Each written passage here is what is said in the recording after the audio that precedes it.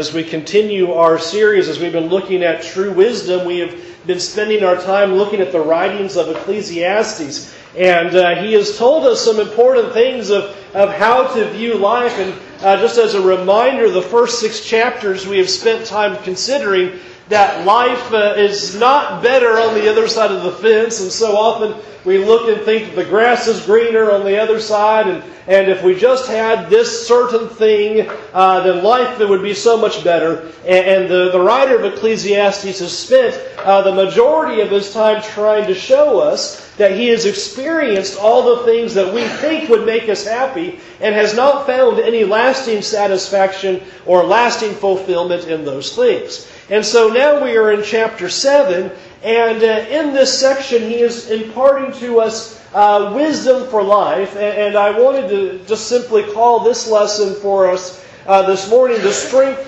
that wisdom produces. And the reason why is because what the writer is going to describe for us are situations of life that often either destroy our lives, cause a great amount of affliction in our lives, or cause great amount of depression and sadness in our lives. And he's going to describe those situations, and it seems to just want to be upfront with his audience and say, this is the way the world is. And if you understand that the world operates like this, you won't be so dismayed and so upset when it happens. And so you'll understand that as we go along.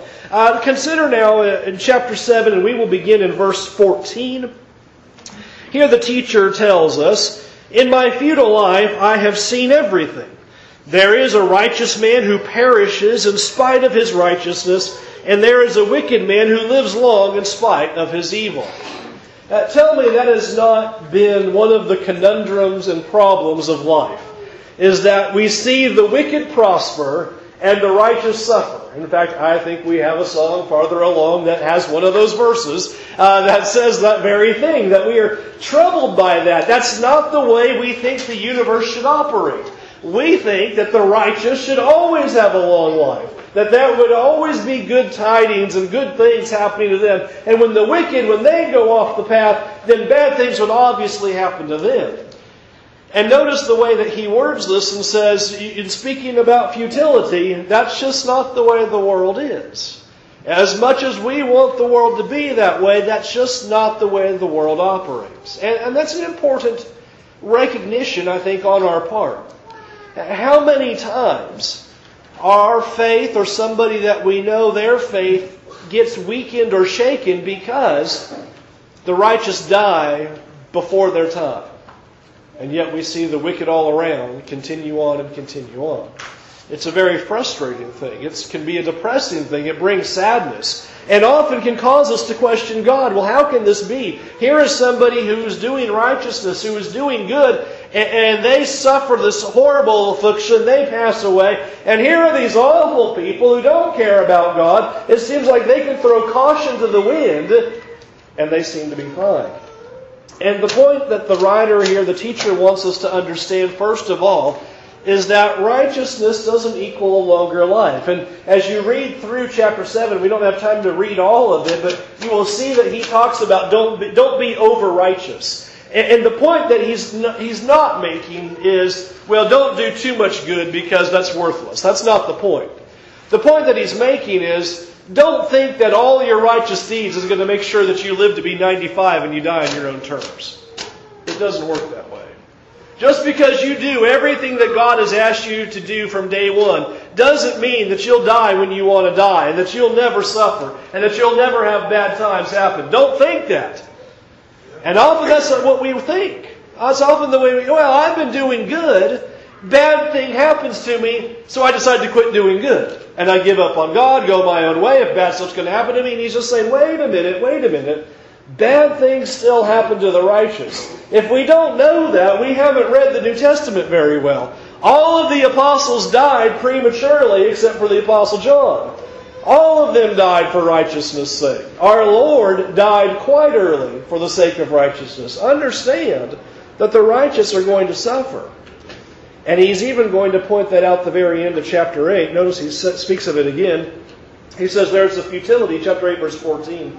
There's a futility that is done on the earth. There are righteous people who get what the actions of the wicked deserve, and there are wicked people who get what the actions of the righteous deserve. I say this too is futile. I think this is just an important reminder. He says, you know what? Sometimes the righteous suffer like the wicked, and the wicked receive reward like the righteous on the earth. This too is futility. Stop placing all of your life value in this world. You're not going to find satisfaction here. Here he draws out some obvious things that all of us have seen with our own eyes. And we've seen the wicked seem to do so well, and we see the righteous do so badly. And he says, understand that's the way it is. Don't be so upset by that. Don't be so rattled by that. Don't be unnerved by that. That's the way the world goes. Understand, this isn't where we're trying to find lasting satisfaction. This isn't where we're trying to find the ultimate justice. It doesn't happen here. And so, important reminder, because often we get into the schedules and the things of life, and things like this happen, and we just can't understand. And I think it's interesting the teacher just says, understand the futility of this world. Understand that things aren't always going to go the way that we want them to go. Notice also chapter 7. And back in verse 21, a very useful statement that we could probably all use to put on our refrigerator door and over our odometers to keep in mind. Chapter 7, verse 21. Do not take to heart all the things that people say, lest you hear your servant cursing you. Your heart knows that many times you yourself have cursed others. That's probably one of my favorites out of Ecclesiastes. That's probably just one of my favorites out of Ecclesiastes. Friends, don't get so upset when somebody says a cross word about you. Don't get so upset when somebody says something bad about you. Now, the teacher is not condoning it. He's not saying it's okay to say something like that, but he just does a little kind of one finger to you, three fingers back at me kind of thing. You've done the exact same thing. Don't get so worked up when somebody says something that maligns you, because you know full well that you've done the same thing. And really the point that I think he's trying to get at is you know that you've done it yourself. Now that doesn't make it okay, but why did you do it? Usually thoughtless, usually accidental, didn't think it through, didn't mean it that way. No, after you said it, shouldn't have said that, that was rude, that was gossip, that wasn't right. We've all done that. We all get in the midst of conversation, we all get in the midst of things that are going on, you say something you shouldn't say. And you didn't mean to say it like that. It wasn't like you were trying to be ugly towards somebody, that just didn't come out right. Or you just got caught up in the moment, or you got into a conversation and you were frustrated anyway, and you just kind of let it fly. You didn't put the filter on the tongue like you should have. We have all done that. That's the point that he's making. Don't get so upset when you hear somebody do that to you, because you know full well that you've done the same thing.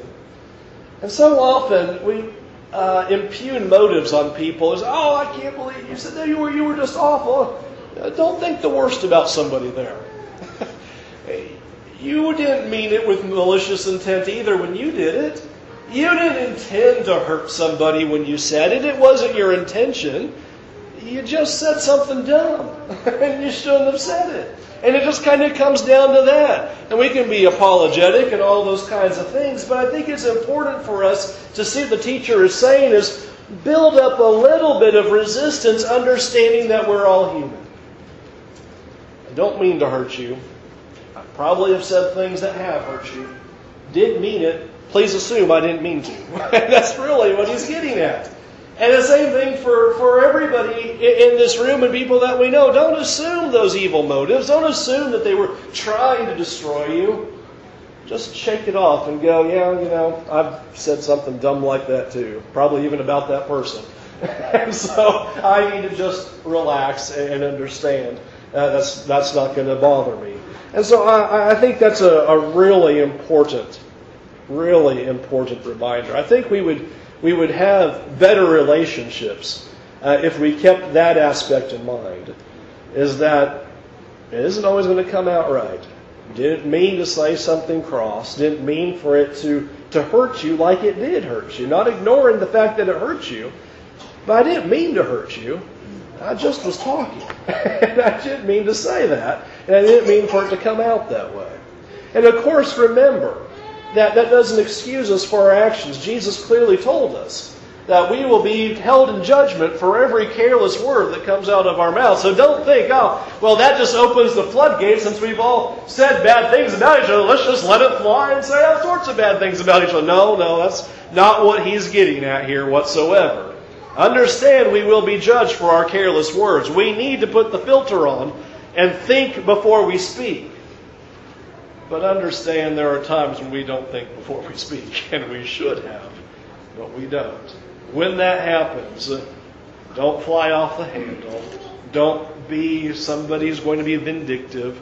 Just understand, let it go, and move on. So I think it's such an important lesson that he gives. And I hope you see that's what the writer is doing here. Our teacher in Ecclesiastes is just giving us these wise words that will give you strength in life. Understand, things aren't always fair out there. The righteous die just like the wicked. Don't get bent out of shape about that. It's going to happen either way. Second lesson, understand. People are going to say things. Don't get so upset about that. You do the same thing too. Do better. Try not to say those things. But don't be so shaken when those events happen. The third lesson is interesting. It comes from chapter 7 and verse 26. Here the writer, the teacher tells us, "And I find more bitter than death the woman who is a trap, her heart a net and her hands chains. The one who pleases God will escape her, but the sinner will be captured by her." This is humorous to me in terms of how many scholars can't figure out what the writer's talking about here.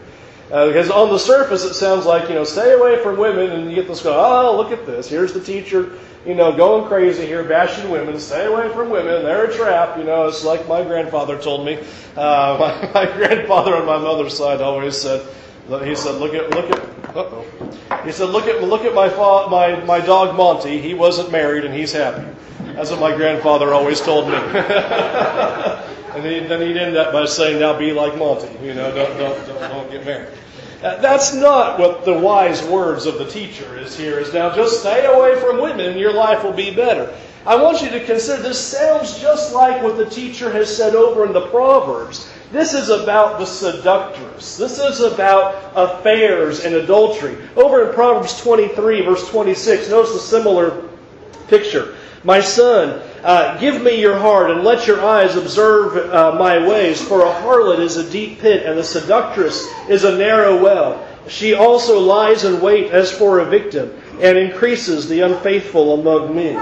This is a similar language. This is not talking about just every woman. And you see that in chapter 7 of Ecclesiastes, there in verse 26, when he says, "The one who pleases God will escape her." We're talking about the seductress. We are talking about the adulteress. Stay away from affairs is really the picture that he's giving here. They are a trap, and you will be ensnared by them. And I think that is certainly useful today. I think that one of the reasons why we see affairs on the rise and divorce on the rise is because there's a failure to understand that is simply a fantasy world. The idea of the affair and even the engaging in an affair is really a fantasy world because there's no responsibilities. Nobody has to wash the dishes. Nobody has to fix the car. There's no having to put the kids to bed. It's this fantasy world that has a lack of responsibility. And that's why it seems so enticing and pleasing is, I can get away from this reality world and engage in this wonderful world where, here's somebody who really cares about me. Here's somebody who loves me for who I am. I'll tell you what it is. It's that you don't have all the responsibilities on you. There's nobody paying the bills in this situation. There's none of the responsibility in this situation. Nobody's having to make dinner in this situation. And that's where that appeal lies. And so what happens? The divorce takes place. They go and get with this new one, the one that they've had an affair with. And you know what happens to them? Responsibility hits. And it just ain't so nice anymore. That's why a very fascinating statistic. Of those who divorce and remarry, 80% of those divorce again. And that's probably the reason why. Is because you left the first one thinking you had something better. You got married and realized all that stuff that we were foregoing, now we have to deal with. Now we got to put the kids to bed. Now we got to go back to work. Now we got to have all those responsibilities and all the things of life and schedule that make a marriage so tough in the first place. The affair is a fantasy world. Avoid the seductress. And that's what the writer here is telling us, is understand. Her heart is a trap or a net, and the woman is a trap. Her hands are chains. Avoid this situation. You're going to be trapped by this thinking that this is actually going to find some sort of fulfillment. This is the answer to what you want. And I would suggest to you, as a way to combat this seductress woman that the teacher describes, is to spend your efforts with your spouse. All of the work and all of the effort that you put in toward the affair, put in toward the spouse. Have an affair with your spouse. And what I mean by that is spend time with them. Think about them. Go out and do all those things that you were going to do on the affair. Going to the movies, going out to dinner, doing and enjoying all those things. And you'll be amazed that you'll have a nice time and you'll fall in love again with the spouse of your youth that you had before. And well, often people say, I don't have time to do that. Yes, but it's so fascinating how people have time for an affair. But they don't have time to do those things with their spouse. No, the spouse is penalized because the spouse is watching the kids while you're out gallivanting around. Knock it off. Get somebody to watch the kids and go gallivant around with your spouse. Go around and see the movies. Go do all those things that you did at the start. So forget the fantasy world. Enjoy your spouse and you will avoid the affair. And understand that the affair world is not bringing you the joy you think it's going to. It's a world that lacks responsibility. It's a world that lacks schedule. And when you actually engage in it, you'll realize, now what? That's what my father tells the great story about the Cinderella. Everybody loves Cinderella because they go off and live happily ever after, and nobody turns the next page where Cinderella's back doing the dishes and mopping the floor again.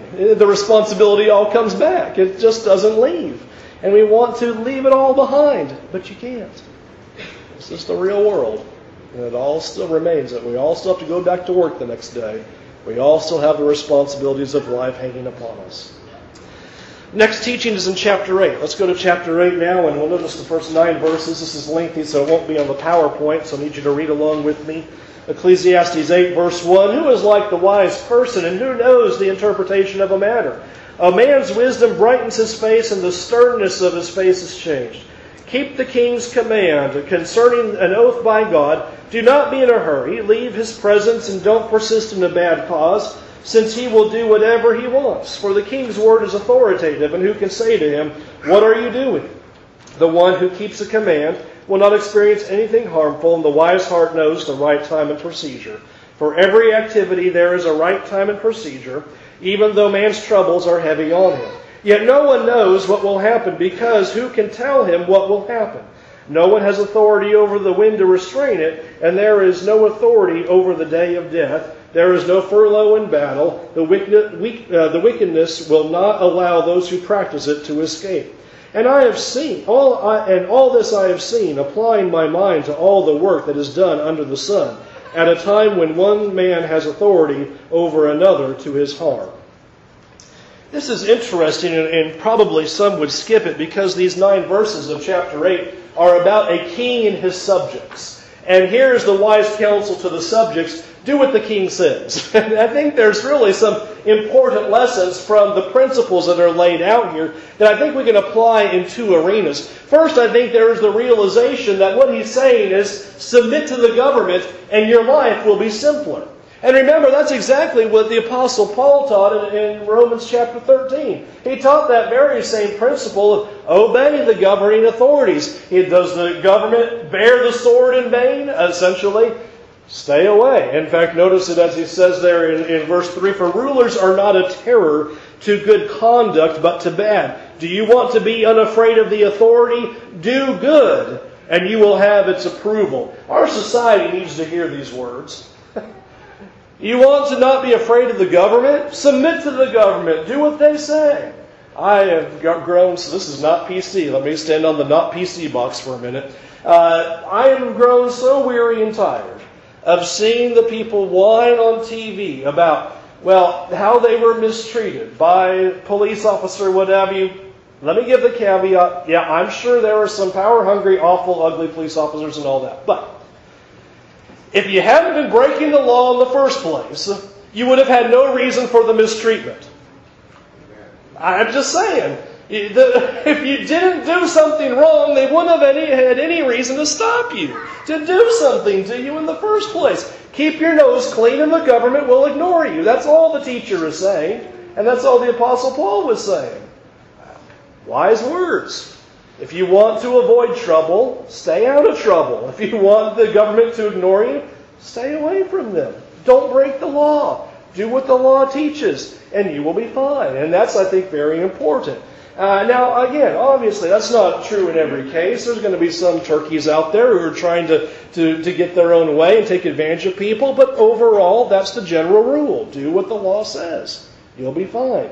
We want to live a good life. You want to have a happy life? Do what the government says. Submit to the government. And that's what the teacher says. Obey the rules of the king.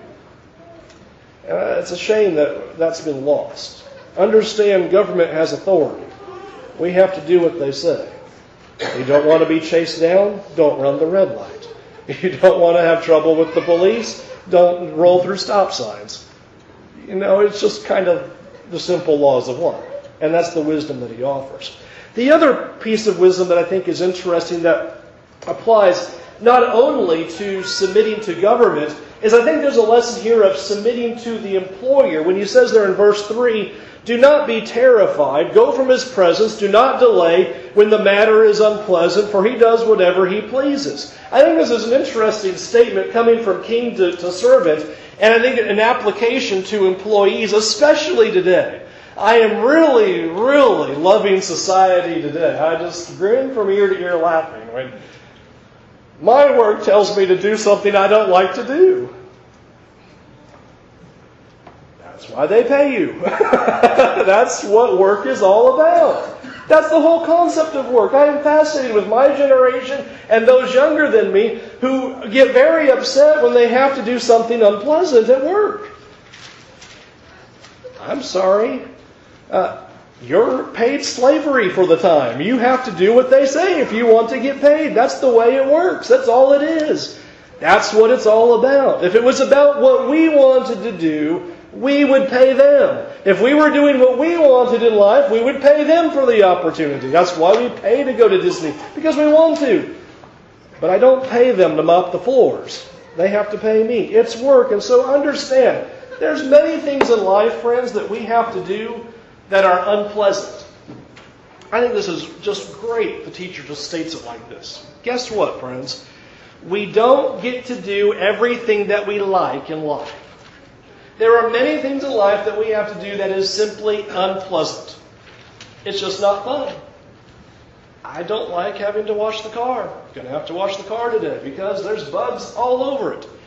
Don't like having to pull the weeds. Don't like having to do things around the house. We don't want to do any of that stuff. We don't want to do chores. We don't want to have responsibility. But guess what? This is life. Life has responsibilities. We need to teach our children. You do things even if you don't like it. We're going to have a society without any services whatsoever as our kids grow up not wanting to do anything in this world because they've been given everything from mommy and daddy and they don't have to do anything they don't want to do. That's tremendous. That's what we need to teach our kids, is they don't have to do anything they don't want to do. Really? Is that life? Is life about not having to do the things you don't want to do? Far be it. I think the majority of the things we do in life are things that we don't want to do. There are very few things in life that we really want to do, and we spend most of our time doing things we don't want to do. But they have to be done. They're responsibilities. That's all the teacher is saying. Do the things. And notice he says, don't delay when the matter is unpleasant. That's when we drag our feet. I don't want to drag your feet. Don't delay. Do the work. Accomplish the task. Do what God has asked you to do. That's a responsible Christian. Let's go on now and let's go to chapter 8 and verse 10. A couple final hits here. as he leaves us with some important statements about wisdom. Notice verse 10 with me. I have seen wicked people buried in honor, yet they were the very ones who frequented the temple and are now praised in the same city where they committed their crimes. I'm sure I'm not the only one who has seen the most vile, awful people die and be praised at their funeral. Here the teacher steps on this and goes, isn't it fascinating that in the very city where a person was committing these crimes, who was going into the temple, who should not have been going in there, he dies, and what do all the people do? They honor him. What? That doesn't make any sense. And that's all that he's saying. And I just think it's important to understand even the wicked are remembered as if they only committed good deeds. This too is futile. But understand this is the way the world operates. Don't get upset. And that's what the next verse is going to tell us, is that sometimes justice is delayed. Don't be bent out of shape that they don't receive the eulogy they ought to receive. That's what the next verse goes on. Because the sentence against a criminal act is not carried out quickly, therefore the heart of the people is filled with the desire to commit crime. You have people who look and say, well, they're getting away with breaking the law, so why should I break the law? Here was this person who died, and everybody honored him, even though he was committing all these crimes against the city. And so the point that he's trying to get at is understand justice is not always carried out quickly. That's a great frustration in life. That's a very frustrating thing. We want the wicked to be judged now. We want them to get what's due to them right now. And the only way that for myself that I'm able to deal with that concept of justice waiting is that if I decided that I wanted God to execute His justice immediately upon every disobedient act, I wouldn't be here right now, because God would have to already execute it upon me. We cannot forget that justice is delayed. God is long-suffering. God is waiting for people to repent.